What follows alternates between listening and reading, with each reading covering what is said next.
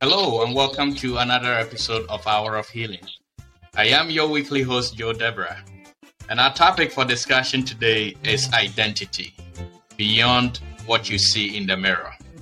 Our guest is a dear friend of ours, Dr. Bernard Boadu. Friends, Dr. Bernard Boadu is a PhD holder in public administration and management. He currently works as a business analyst for Bass Pro Shops, and he is also the presiding elder of Life Springs Church, which is a branch of the Pentecost Church in Springfield, Missouri.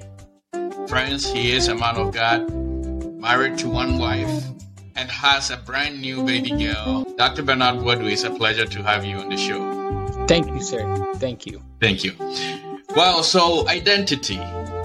Many a times we hear of the phrase, know your identity, or remember who you are.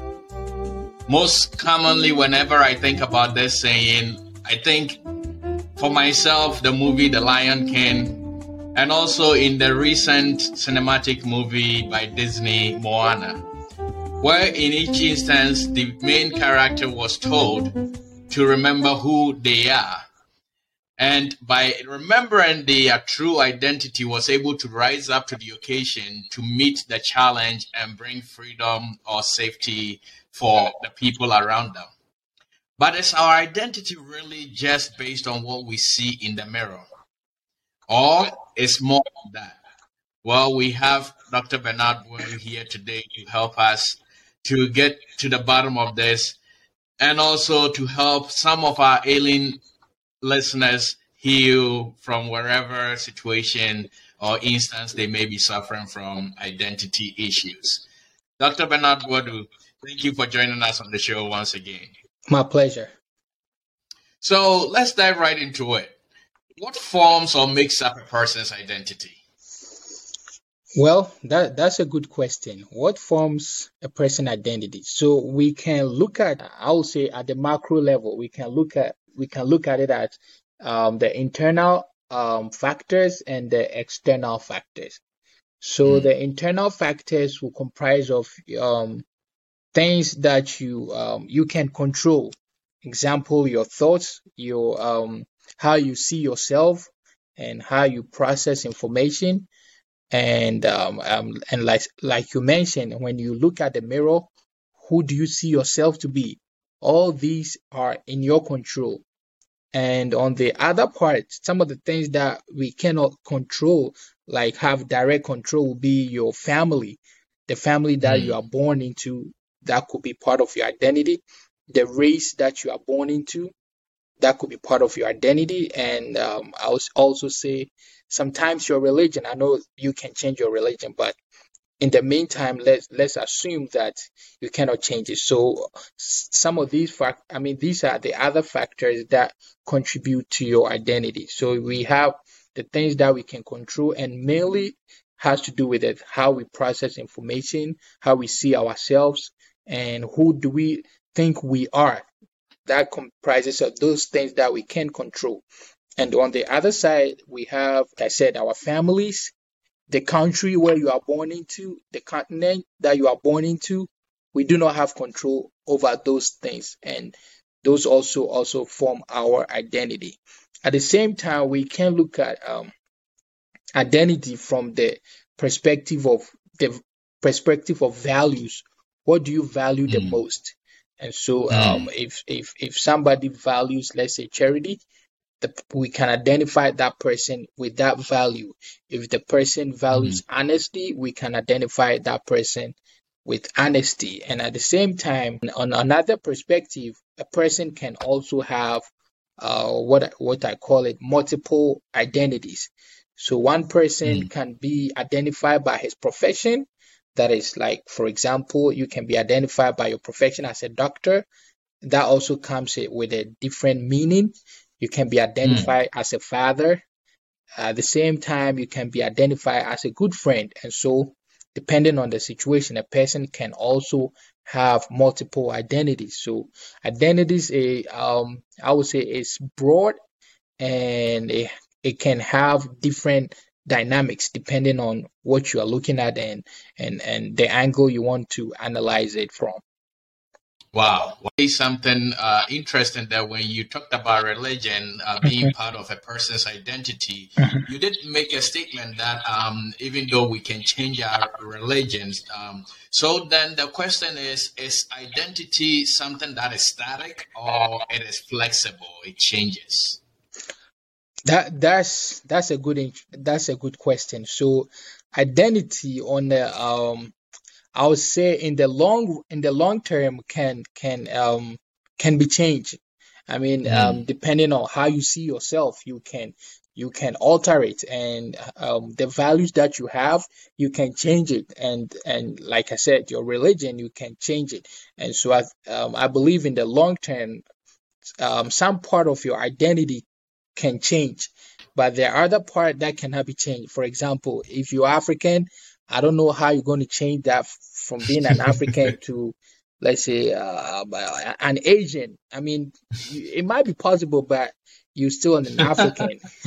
So there are some part of us that can be changed, and that mostly has to do with our values, the way we think, the way we process information, the way we value ourselves. All these stuff can change, and they are also part of our identities that it's not easily changed. I mean, humans have learned a lot about changing people physically, and so to some extent we can believe that that can also be changed. But I know that there are some part of our identity that is really hard to change. For example, you cannot change where you come from. If you are born in let's say, a country like the United States, I don't know how you can change it. You might switch countries, but it still means that your country of birth is the United States, and you can't change that. And so, yeah, some part of identity can change in the long run or in the short term, and some part of our identity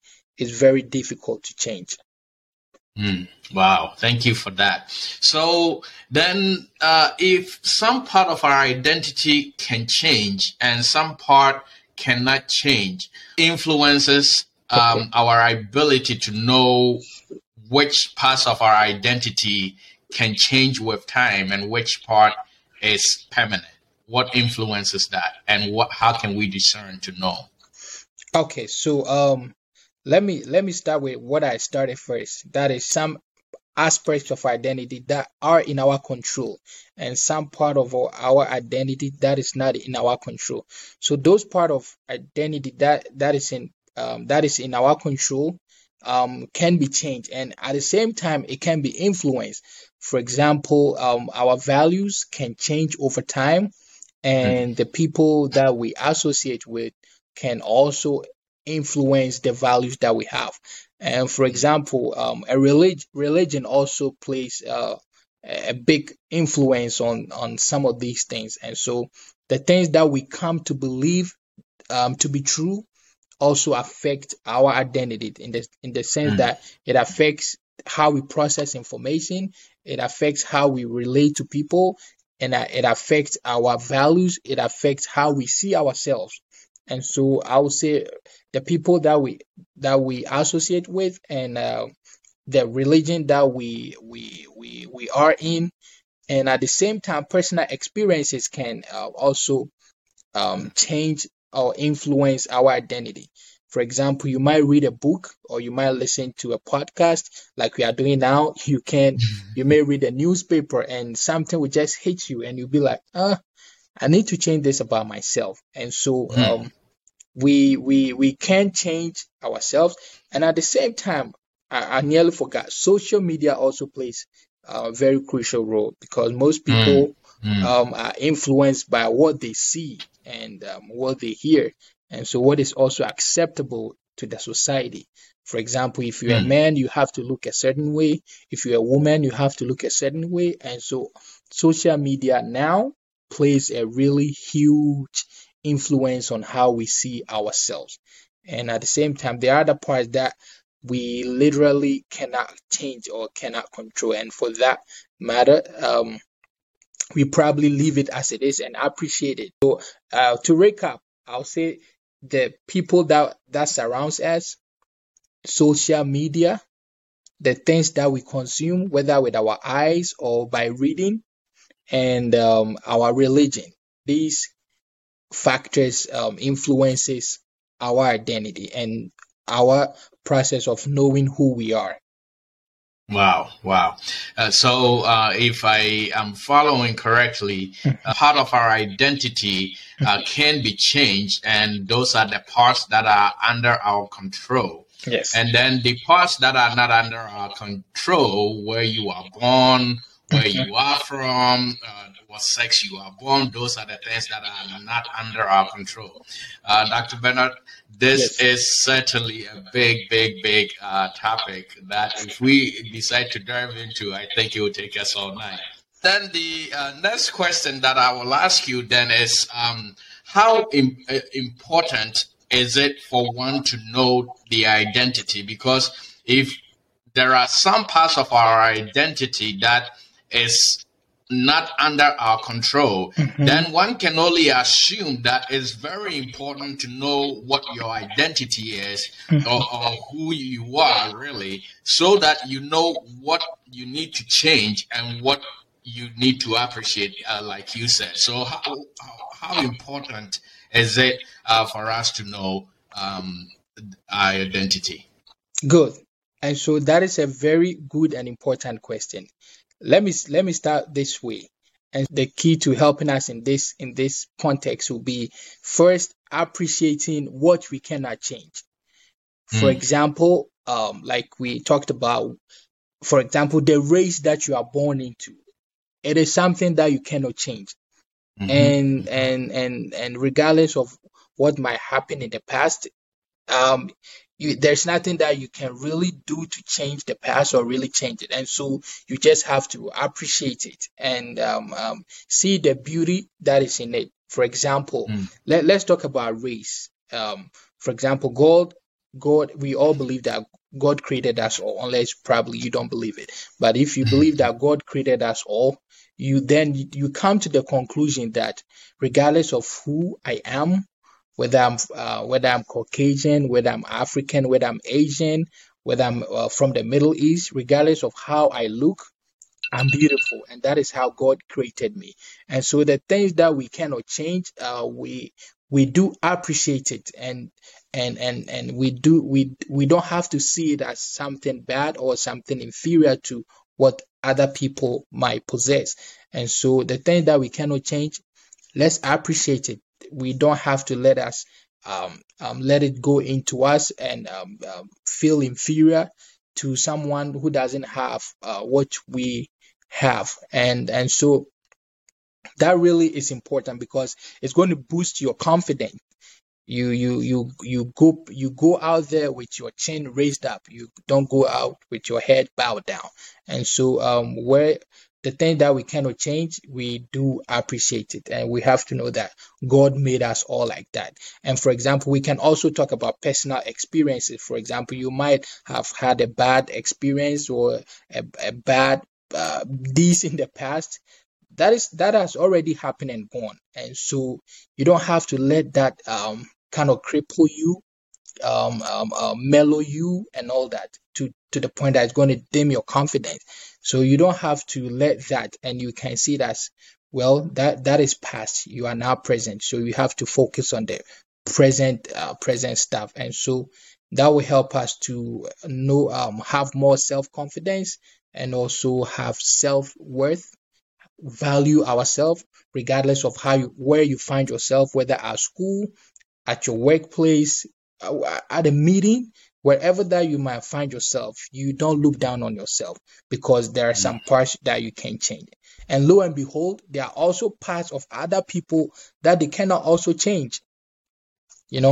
But sometimes you don't know the full story about somebody, so you quickly condemn yourself, or you quickly find yourself not to be worthy of where you are, of who you are. It's one part. And the second part is the thing that we can change. We definitely want to be better people, and so when you are doing something good, the average person, when he's doing something good, will feel good about it. And so, in order to improve our self-confidence and self-worth, we try to do the right things. We try to have the right values and all that. And I say the average person because somebody might have value in doing something that is bad to the society. That's not what I'm talking about here. I'm talking about where a person finds good or finds joy in doing something good or representing something good. And so the parts that we can change, we change it for the better. Certainly, and I think you bring up a very interesting discussion point, really, because you talked about the value and the confidence that known identity brings to us. And the next question then is, why do some feel the need to change the part of the identity that is not under their control? Why do some feel the need to change that, or feel the desire that needs to change? And I ask you this because, one, I think there are several reasons, really, and I will pick your brains on this. But for me, I think one of the main things that happen is that in society or in every generation, when one looks more at the other person or the somebody else's identity and say, okay, this person is getting this because of who they are, and so I want to also receive what they're getting, and so I want to be like them. I think that puts us in a position of compromise. But let's get what your thoughts are on it, and then we will see where we go from there. The most basic thing will be peer pressure, or the social media pressure. I say peer pressure because you are among a certain group of people and you want to be like those people. It could be physical appearance.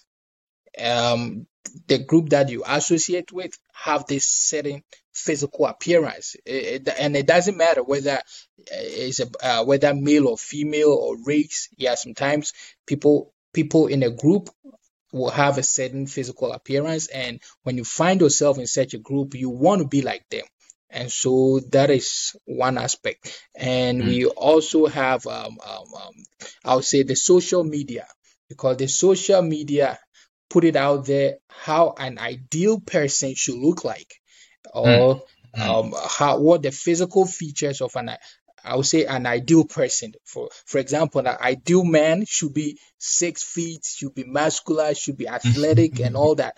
And so people want to be that picture. And at the same time, it also happens to women as well. The social media will put it out there, the ideal women should look like this, have that. And so sometimes people feel the pressure to do that as well. Historically, that can also the history behind the particular identity that you find yourself in can also influences you. For example, we all are aware of colonial masters and their colonies, and so the colonial masters made the colonies to feel inferior to them. And so when you are not born in the colonial country, or born in, let's say, as of the time it was European, and so when you are born European, you don't feel that. But when you are born in the colony, you might feel that pressure. And so I would say historically, because the colonies have been suppressed for a long time, there's the need for them to put it out there that they are also arrived, they are also humans, they are also so sometimes that also put pressure. But in actual sense, it doesn't have to give you any pressure or any sort. We are all humans. We are all humans. Yes. And so one of the message that I would like to put it out there is that if, let's say, if you are born European, you are not superior to let me say a colony like the African or the Asian. And so if you are also an Asian, you are not inferior, or if you are an African, you are not inferior to the European. We are all humans, and that is one aspect, because sometimes I feel like people that have been suppressed for a long time, that has been and oppressed for a long time, there's the need for them to show up, like we've also Mm. arrived, we are also like you, and we want to behave like you. That pressure is always there, but as we are going through this, I think the message that we can put it out there is that you don't have to feel like that, because we are all human after all. The only difference is that probably the Europeans were more knowledgeable than the colonies, and as a result, they used their knowledge to suppress people who didn't have the knowledge that they have. And one thing about the history too, it can also be our personal history. We might have done Mm. something bad in the past, and we are still carrying on the weight. You know what I'm Mm. saying? Yeah, Mm. sometimes you might have done something in the past, whether it was deliberate or indeliberate. We feel that pressure. Anytime you go somewhere and somebody brings that issue up, you feel embarrassed and all that. Mm. And so we don't have to. Your past is your past. You don't want to have that baggage on you whilst you want to move forward. And so that can also influence identity. The things that we've done by ourselves. You hit the nail right on the head there, because really, the truth of the matter is, and I think you mentioned this, that let's take the time of colonialization, for instance, that when we refer, so in most of the African countries, it was Europe, as you rightly said, they became masters based on the knowledge that they had acquired at the time. Yes. Not even because they were more knowledgeable overall, but their knowledge base at the time Yes. just played well for them. And so I think going back to the person who has been oppressed for such a long time, yes, it's very difficult to be oppressed for a long time and not think that you are inferior to whoever is performing the act of oppression, but increasing your own knowledge base, allowing yourself to grow in both wisdom and knowledge. And I would say, certainly, I believe that to grow in wisdom, you need the fear of God. So I believe that that will certainly help build your knowledge so that you don't have to live to kind of prove that you have arrived, like you said. I know we will be wrapping up. Scenario or story actually that happened. So there were about 4 kids in our house, very young kids. I believe the oldest was about 5 at the time, and the youngest was probably 2 or so. Different parents, but they were all in our house. We had a pretty big family when we were growing up, and the girl in the home. Her dad pretty much owned everything, and so she would get everything that she wanted. And there were times that the other young kids, who were all boys, will be watching TV. For instance, she comes in and she says, "I want to watch Dora," and then her dad would change the channel and put it on Dora. And so one time, one of the other kids, who happened to be about a few months, I believe he was about 3 months older than the girl, came to us and he said, "I want to be a girl." And I said, "Why do you want to be a girl?" He said, "Because girls get everything that they want." And that was the environment that he was growing in. And so I say that to echo your point that sometimes when you live in an environment, depending on what goes on around the environment and things of that nature, that influences the kind of identity that you want to build.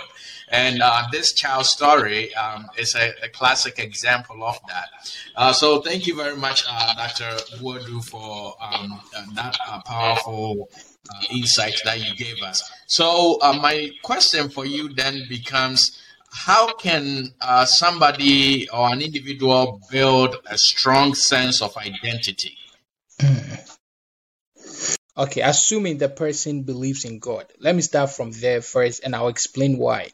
So, assuming a person believes in God and it believes that God created us all, and so right there, you know that God has created us all equal, and all equal in the sense that we are all humans. We may look different, but that is how God does his work. Believe in God, you know that God is a very diverse God. And I always use the cat family as an example. We have the lion, we have the leopard, we have the jaguar, we have the cheetah, we have the tiger. All these are cats, but all of them have different skin and has different abilities. For example, the lion cannot sprint. I mean, he can sprint, but he cannot run for a long time. And he has given the lion a huge neck and given the lion a hair to cover the neck. At the same time, God hasn't given the cheetah that big neck, but he has given the cheetah the ability to run faster. And so the point I'm trying to make is that God, in his unique way, has created us diverse, and that is how God is. In his sovereignty, he has created us all diverse, and every unique feature of us is for our benefit, and it's not to hurt us. And so when you see your skin as light skin, it is for your benefit. That is how God has made you. When you see your skin as dark skin, that is how God has made you, and you don't have to feel bad about it. And when you see your skin as let's say Caucasian or Middle Eastern person, that is how God has made it. And so when you are coming from that perspective, whenever you see a person that is different from you, you don't feel inferior to the person, neither are you supposed to feel superior to the person. You just see the person as one other person that God has created, and that God has made him a little different from you, and that is how God makes his work. And so that is the part when you believe in God. And when you don't believe in God, and the way you can improve your self-identity is, for example, knowing what you can control and knowing what you cannot control. If you know what you can control, then you need to change them. For example, if you constantly see yourself as a poor person, then there is a need for you to start thinking rich. And one way that one way you can do that is reading books, listening to audio that reverses how you see yourself. And so that is one other way improve. And at the same time, the things that we cannot control, we appreciate you appreciate who you are, because every person is not perfect. Like I said, you might not be tall as you wanted to be, but somebody else, somebody might also be looking at you and wish like, okay, I wish I had this type of lips. I wish I had this type of eyebrow. I wish I had this type of nose. You know what I mean? Yeah. So see yourself as no one is perfect. Everyone has something that other person would admire, and so you can also see it like that no one is perfectly effective. And the last thing is you can also seek counseling. And if you've tried all these methods and you're still not feeling good about yourself, you might have to seek counseling. For example, if you like I said, if you did something bad in the past and it's still haunting you, you can seek counseling. For example, if you've tried to forgive yourself and you still don't have a place to forgive yourself and you still have doubt to who you are, you may want to seek counseling in that perspective. Right? You have every strength to change your values and to see yourself in another way, or in a more positive way. That is what I can say. Wow. We're in diversity. 100%. Wow. 100%. Wonderful. Well, I know we are out of time, but Dr. Boadu, I want to ask you a question, and then I will ask that you also give us your final thoughts on this topic. Okay. But my question really for you, my last question for you is, what are then some dangers of compromising one's identity? So when you compromise your identity, then I would say the opposite of the importance of knowing your self-identity will happen. For example, then you're going to have self-doubt about yourself. And so when you start to compromise your identity, you start to having doubts about yourself, your physical looks. You'll be like, am I beautiful enough? Am I handsome enough? You start asking yourself all these questions, and And you don't want to go that far, because that can also lead to sadness, because you're always thinking about what you wish you could have been instead of appreciating who you are now. And so when you compromise, it leads to you having self-doubt about yourself. It leads to you having low self-esteem. In the midst of people, you start thinking about your weaknesses. You start thinking about what you could have been, and all these can get negative effects on your self-esteem, and at the same time your self-value, how you value yourself, because that plays important role. Because how you value yourself is going to reflect on how you interact with people, how you talk with people, how you are able to express yourself. All these can be negatively affected if you compromise on your identity.